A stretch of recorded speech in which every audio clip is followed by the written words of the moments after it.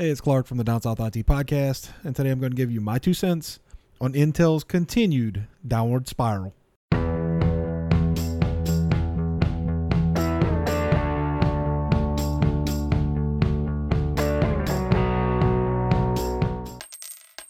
So late last week, Intel went over their financials, and they gave their stockholders and they gave their second quarter updates and earnings and the whole schmear.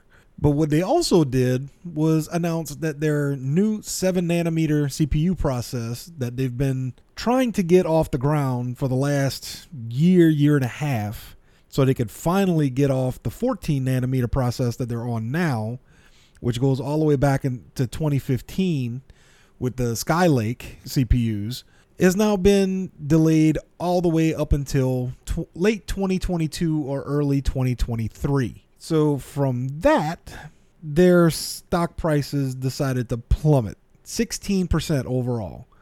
So that does not surprise me at all.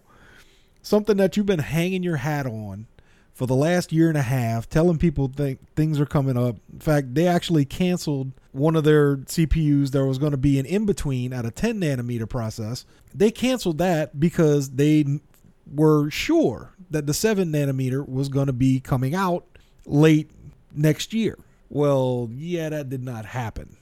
And for Intel to actually come out and publicly say that their process is going to be delayed at least 2 years, possibly 3 years, just for the mere fact of that, you know they at least had 6 months to a year worth of buffer that they could have brought this out, into the consumer space.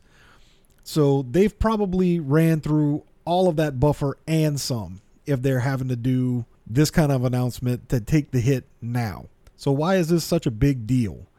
Well, because mainly their biggest competition in AMD right now is already on a 7 nanometer CPU architecture, and they've been on it for at least since Zen 2. And they're about to release Zen 3 toward the end of this year or beginning of next year. So Intel is at least 4 years back from where AMD is right now. So it makes no surprise, none whatsoever to me at least, that not only did Intel's stock price decided to plummet on this kind of news, but that AMD's stock price shot up. And AMD's stock price is the highest it's been in the longest time, and they actually are beating Intel right now for the first time in I can't tell you how long. So all in all, this is basically like the biggest death spiral that I've seen in a major company in a long time. Because, like I said, they're about 4 to 5 years behind AMD on what they need to get done, at least in the consumer space. By the time they get caught up, AMD's probably going to be on Zen 3 or Zen 4 at least at that point. So they're still going to be completely ahead of them as far as CPUs go. And granted, AMD has not been able to keep up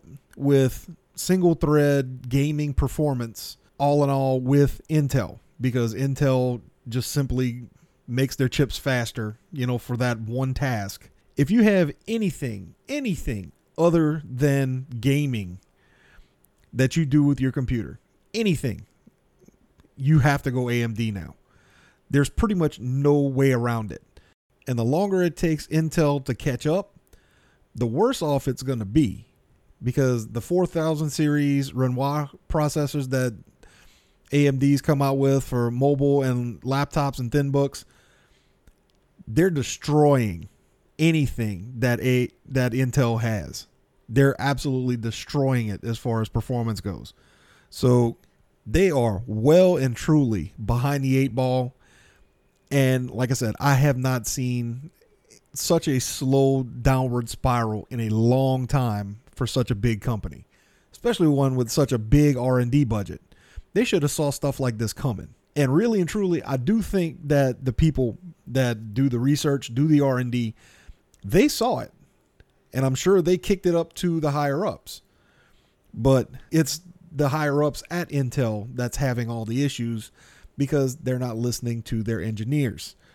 If you listen to your engineers, you'll be able to combat some of that. But they think they know better. So what is Intel's plan for all of this? Well, they announced earlier today, actually, that their chief engineer, the head of their chip manufacturing process, is now gone. And his name was Murthy Rendu Chintala. I'm pretty sure I'm butchering that, but if I did, hey, I'm from South Louisiana. We got weird names too, but it is what it is.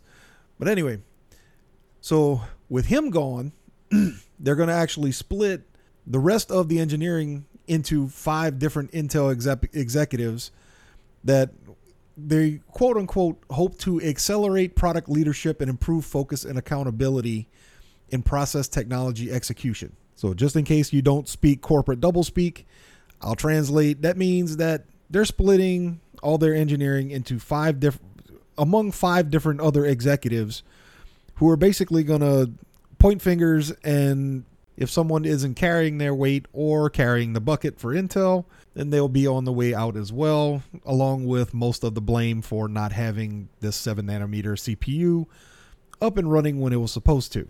Therein again, executives, gotta love them.